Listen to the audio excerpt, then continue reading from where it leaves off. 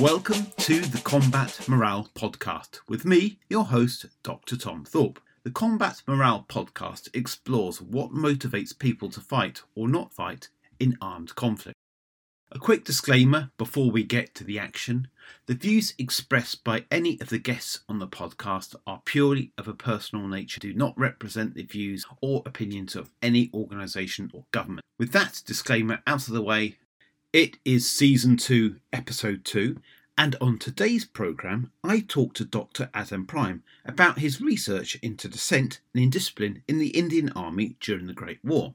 Adam is an independent scholar and trustee of the Western Front Association. He spoke to me from his home in the northwest of England. Adam, welcome to the podcast. Could you start by telling us about yourself and your interest in dissent and indiscipline in the Indian Army during the First World War? Thanks, Tom. I am Dr. Adam Prime. I'm an independent researcher. I completed a PhD at the University of Leicester, and that was a study of the Officer Corps of the Indian Army.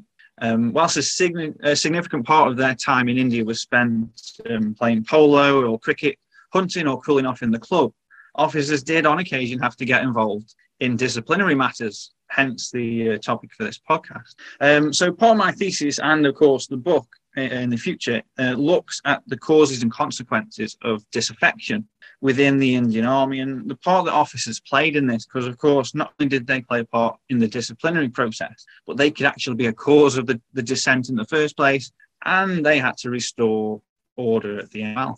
So why do you think this subject is important? It's important for a number of reasons.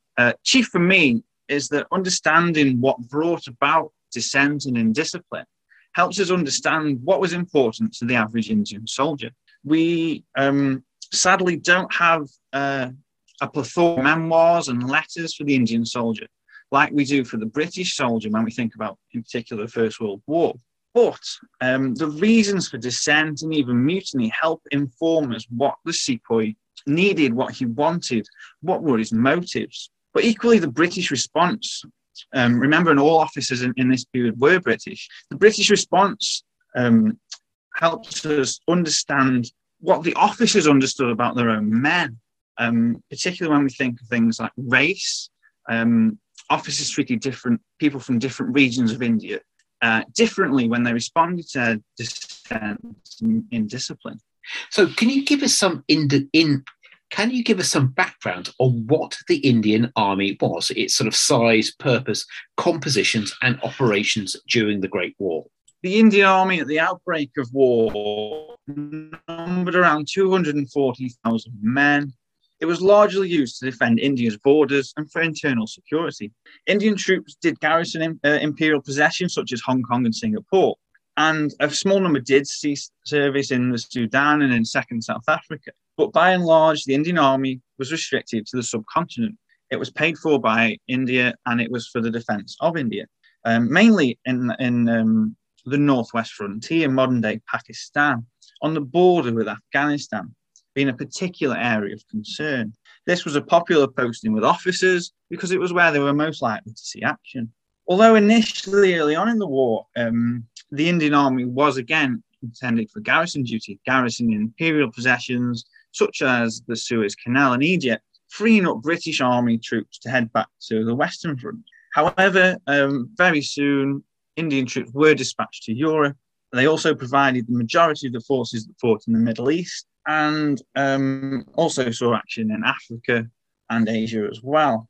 To do this, it had to grow very rapidly. In 1914 and 15, for example, it recruited around 200,000 men per year. By 1918, 1.5 million men had served in the Indian Army during. So what was the nature, extent and incidence of indiscipline and dissent in the Indian Army during the First World War? I'd like to break this down into two types, individual and collective. Individual acts of indiscipline and dissent included self-mutilation and desertion, and in at least one case, murder. For example, as troops of the 10th and 11th Indian Divisions prepared the banks of the Suez Canal for an Ottoman attack, being so close to the Ottomans inspired some troops to desert across the Sinai to join their fellow Muslims. The first instance of this occurred early in 1914, none of the deserters were caught. However, when this happened again in December 1914, 3 of the 4 were caught by a cavalry patrol and sentenced to death. And the other individual act I'd like to talk about is self-mutilation. And this occurred quite heavily on the Western Front. In fact, between October and early November 1914, 1,848 cases of wounds to the left hand were treated in Indian Army Hospital. And a lot of these were from the worst affected battalions on the front. So we're talking the 15th Sikhs, we're talking the 47th Sikhs, 57th Rifles, for instance. Often it was the palm, and the entry wound in these instances were recorded at being around 2.5 inches in diameter, whilst the exit wound was around 3.5 inches. In all likelihood, a lot of these cases were accidental. It's difficult to identify which were and which weren't. But of course, this is a particularly high number. One thing that was missing, interestingly, was there was no blackening or staining of the wound by powder. Nevertheless, it was a real cause for concern for Sir James Wilcox, who was the commander of the Indian Corps on the Western Front, and the authorities more generally. Wilcox convened a court-martial, and 2 sepoys accused of self-mutilation were sentenced to death by firing squad. A further 14 sepoys were then sentenced to transportation. One of the major responses from Wilcox was not to punish the troops, but introduce a new rule whereby lightly wounded sepoys had to return to the line once they were past fit, and clearing hospitals were established near to the front, where injuries could be assessed. If the assessor, usually commanding officer, was satisfied that the wounds were accidental, an Indian soldier was treated as an ordinary casualty, and they were patched up and sent back to the front. By doing this, in comparison to in India, where troops were actually returned home if they were injured, by doing this, it stemmed these cases of self-mutilation. Although at the time, it was obviously believed that the punishments doled out by Wilcox discouraged the acts instead. If we think more of collective acts of insubordination, there are a couple of examples. And the first comes from the 130th Baluchis. When embarking in Lahore, the second in command, a Major Anderson, was attacked and stabbed to death by a sepoy named Mamakan Khan. Mamakan was a Masood from the northwest frontier. And what happened previously was a Waziri sepoy had been promoted, and that caused offence among the Masoods. So Mama Khan took it upon himself to exact revenge by attacking and killing Anderson, who incidentally had nothing to do with the promotion. This saw the 130th moved to Burma, whilst further investigations were carried out. Mama Khan himself was executed for murder. However, whilst they were stationed in Burma, rumours began to spread that the 130th would be sent to the Middle East. 3 Pathan companies then mutinied, refusing to embark, refusing to fight their fellow Muslims. They were all detained and arrested, and the 130th actually did then embark for East Africa instead. The Pathans that were detained were transported overseas and detained for the rest of the war, rather than send religiously charged troops back to the northwest frontier from which they came. However, the most famous case of collective mutiny comes from Singapore in 1915, when on the 15th of February, at the Singapore Naval Base, the 5th Native Light Infantry revolted. Ironically, the 5th Native Light Infantry were known as the Loyal 5th, as they hadn't joined the Great Rebellion occurred in Bengal in 1857. On the 15th of February, the largely Chinese city of Singapore was celebrating New Year, and this was why the date was chosen. Around half of the 5th, 850 men rebelled and were divided into 3 groups. The first group headed to the nearby POW camp and released the crew of the SMS Emden. The second group headed to central Singapore, and a third group headed to the barracks of the Malay States Guides and attempted to persuade them to join the revolt. And this actually failed, and the 5th didn't get any local support. But the mutineers shot any Europeans on sight, Women and children were hastily evacuated onto boats in the harbour. And at the Singapore jail, the families of the European wardens were locked into cells for their own safety. In all, the revolt lasted 10 days. The reason it lasted so long was because the 5th were the only regular army units in Singapore, and indeed the entirety of Malaya. The Malay state's guides were poorly trained and equipped, and volunteer Chinese forces were off duty owing to it being New Year. Martial law was declared in Singapore, and eventually the rebellion was suppressed by an assortment of army reinforcements and sailors from nearby vessels, including Russian and Japanese seamen. The first British Indian reinforcements didn't reach Singapore from Burma until the revolt was almost completely extinguished. So how did the British imperial authorities and sort of military commanders of the Indian Army explain these incidents? At the time, much emphasis was, of course, put on religion. The Ottoman Sultan Mehmed V had declared a jihad against the British when the Ottoman Empire joined the war. And in the cases of desertions, such as those in Egypt, it was, of course, a reasonable assumption to reach. Similarly, in the case of the 130th, the lack of will to fight against the Ottomans induced the men to mutiny. Upon identifying this, the mutineers were detained, as I said, and then the remainder sent off to fight in East Africa. Interestingly, the 130th were initially bound for Persia, but this was discussed and dropped due to fears around religion in the first place. If we think about Singapore and the mutiny there, religion, strangely, was actually only considered as a secondary cause. The main cause in Singapore was a lack of leadership from their officer, and in particular, the commanding officer, Lieutenant Colonel Martin. The official inquiry said that Martin was opposed by a clique of officers who had been with the regiment for longer than him. The sepoys had got to know of this division, and they played upon it, leading to a lack of discipline. This then allowed religious agitators to become involved in Singapore.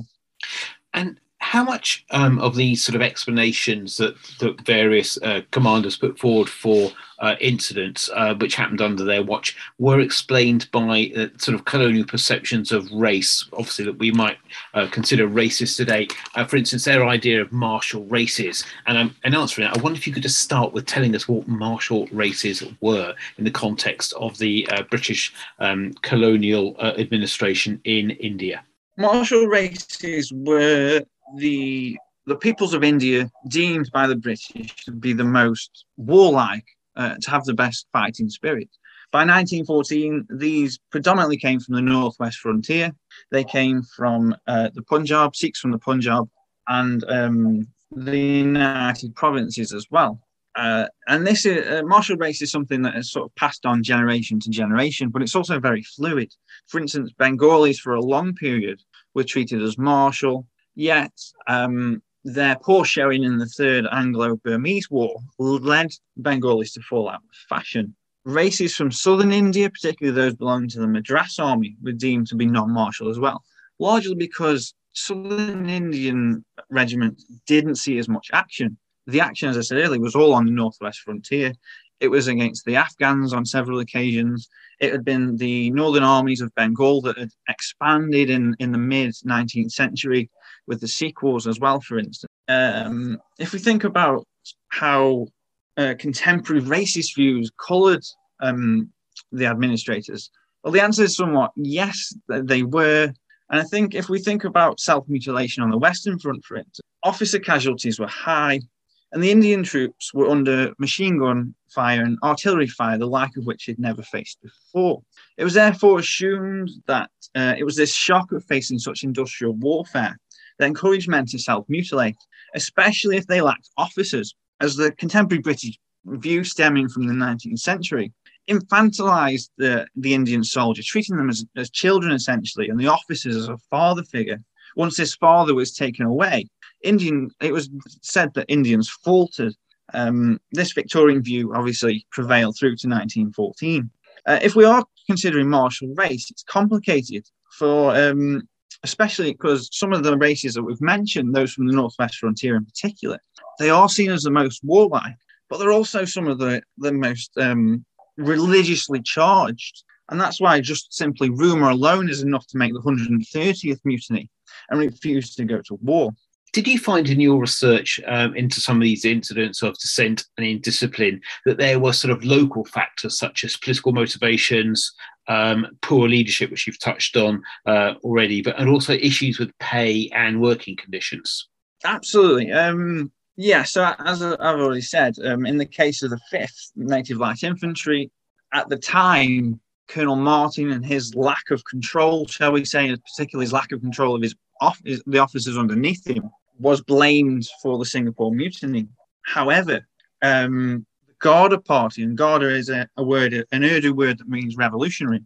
The Garda Party was very active in Singapore. It was active in Singapore because it had actually been expelled from India.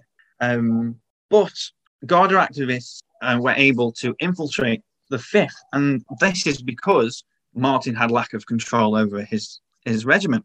So the Garda activists were able to spread their messages, and a local shop owner and a local Muslim holy man were both Garda activists and gave anti-British talks to the men of the 5th. And even a number of the Indian NCOs gave similar lectures on how Germany would win the war in Europe.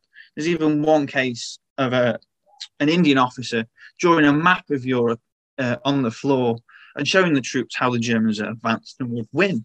None of this would be possible had it not been for this lack of leadership from Martin. It would be easy to think about the conditions, but generally Indian troops accepted privations as part of their job.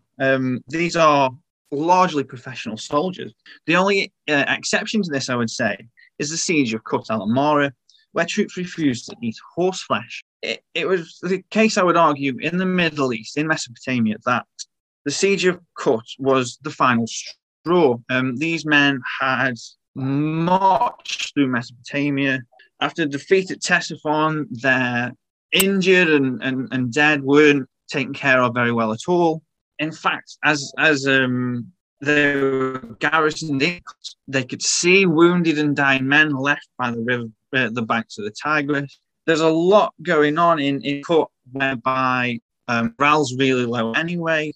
I think Townsend himself not be a great commander, wandering around promising that siege would be broken soon, and every day it wasn't, eroded morale a little bit more. All this put together then sees them asked to eat horseflesh, and they refuse. It's almost the straw that breaks the camel's back. Whereas on the Western Front, where morale's much higher, where there's, a lot is made for the sepoys, they're still allowed to play their games, the sports. There's a lot of religious observation on the Western Front, but when it's required, troops will eat foods and meat in particular that they wouldn't ordinarily eat, because the alternative is to not be able to do their duty, not to be able to serve as soldiers, and that is their primary reason for being there in the first place. Like I say, professional soldiers are for the most part keen to do the job. In terms of Kut, it's just one step too far in terms of sort of the local conditions, I suppose. Not so much pay, but the conditions certainly. It's just too much. And when asked to eat horseflesh, they refuse. Interestingly, Townsend was not keen to insist or order they eat the horseflesh because he feared the spectre of 1857. And for anyone who's not aware, in 1857, a large part of the Bengal army rebelled. It started as a military mutiny, became a more large-scale rebellion, which was a real threat to British India and actually ended the East India Company. Townsend, as most officers at the time, were rather fearful of this and the sort of the spectre of mutiny, and therefore he was unwilling to order the eating of horseflesh. And what punishments did soldiers who were convicted by court-martial receive? And were they convicted at a higher rate when compared maybe with a similar group of European or British soldiers? And were the punishments generally harsher against, say, Indian soldiers than they would have been against their British or South African or Canadian contemporaries? I wouldn't say they were harsher. I would say they're probably equally as severe.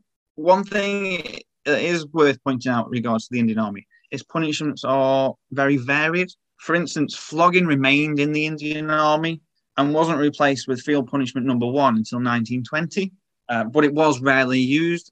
Incidentally, that was the main argument for its retention.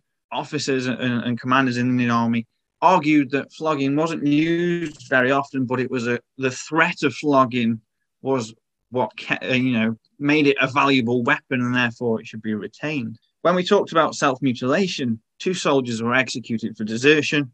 That's something we're rather familiar with in terms of the British Army on the Western Front. In the case of the 130th in Burma, Mamakan Khan, the murderer, he was obviously sentenced to death. The other mutineers got transportation. They were transported to either Malacca or the Andaman Island. Singapore and the mutiny there is where it differs. There was 202 men were tried, all but one found guilty. 41 were hung or shot. The rest transported for periods between 6 weeks and life. And the reason I think that this is perhaps a more severe or more harsh punishment is because Singapore is a direct challenge to British rule. It's a real concern that the only regular army unit in Singapore has essentially ran amok, shot and killed numerous Europeans, attempted to incite a much wider mutiny, which failed. But this direct challenge is what sees 41 men executed. But I would say no. It's a case that similar punishments are doled out for similar punishments that you would expect in the British Army, aside from the fact the Indian Army can still use flogging. Turning to the Second World War, how does the level of dissent and ill discipline compare with the Indian Army during the First World War? What is interesting is that I think in both conflicts, the Indian Army proved to be a largely loyal and efficient fighting force. Even at the height of the Quit India riots in the summer of 1942, recruitment to the Indian Army remained consistent. And in fact, 200,000 men joined the Indian Army in July and August of 42, suggesting that despite there's a lot of nationalist riots, considerable political movements, the army still, and the cause, sort of the British cause and the imperial cause, is still regarded as important, and it still draws men in. I guess if we're comparing the 2 world wars, I would argue there's not a great deal of difference in terms of sort of these collective and singular actions. One example would be, though, the Central Indian Horse, where 108 Sikh troops refused to embark for service overseas. They were from the Punjab, and they had concerns around the Muslim League's demands for the region to be included in any future Pakistan. Stiff sentences were handed out. I think this is perhaps a difference between the two wars. Of 108 men that refused to embark, 16 were executed, despite the fact there was no overt action. They simply sat down and refused to embark. But this was designed, I think, to act as an example to others and a deterrent during the Second World War, when I think nationalism is considerably stronger. Bear in mind that after the First World War, India perhaps didn't get the concessions it expected, having played such a large part in defeating Germany and Austria and the Ottomans. And this then helps sort of the build of nationalism through the 20s and 30s. I suppose the biggest difference for the Second World War is the Indian National Army. Initially, the Indian Legion was formed, and this was formed out of Indian prisoners of war from North Africa. The Indian Legion didn't see action, but it did garrison parts of Northern Europe, and they were taken, most of the Indian Legion were taken prisoner as the Allies reconquered Northern Europe. Then we get the Indian National Army, which is formed by Captain Mohan Singh from prisoners of war taken at the disastrous Malay campaign in the fall of Singapore in February 1942. Around 45,000 men agreed to join the Indian National Army, which is backed by Japan and intended to be used to invade India. Subhash Chandra Bose then reorganizes and reinvigorates the Indian National Army and starts to also recruit Indian expatriates, as well as the POWs, and swelling the number to over 50,000. And this does serve with the Japanese as they invade northern India, including battles such as Imphal. So whilst there's no great difference in sort of these around local conditions, such as commanders, there's not a great deal of difference around conditions, pay, etc. But this huge sort of, the tide of nationalism has changed in India And I think the Indian National Army in particular highlights this, and that is the big difference between the two conflicts. And my final question is, where can people learn more about your work and the Indian Army? So I have nothing really to offer on this. It's still a working project. I just like coming to talk to you, Tom. However, I do have a couple of chapters out there in the wilderness. I've got a chapter in a book called The Indian Army in the First World War, New Perspectives, which discusses the Indian defence of the Suez Canal in 1914 and 15. And then I've got a chapter on the Officer Corps of the Indian Army, which is a book called Redcoats to Tommies, edited by Kevin Lynch and Matthew Lord, which came out last year now. But hopefully, if everyone keeps an eye out, there will be more from me in the future. Adam, thank you very much for your time. Thank you, Tom.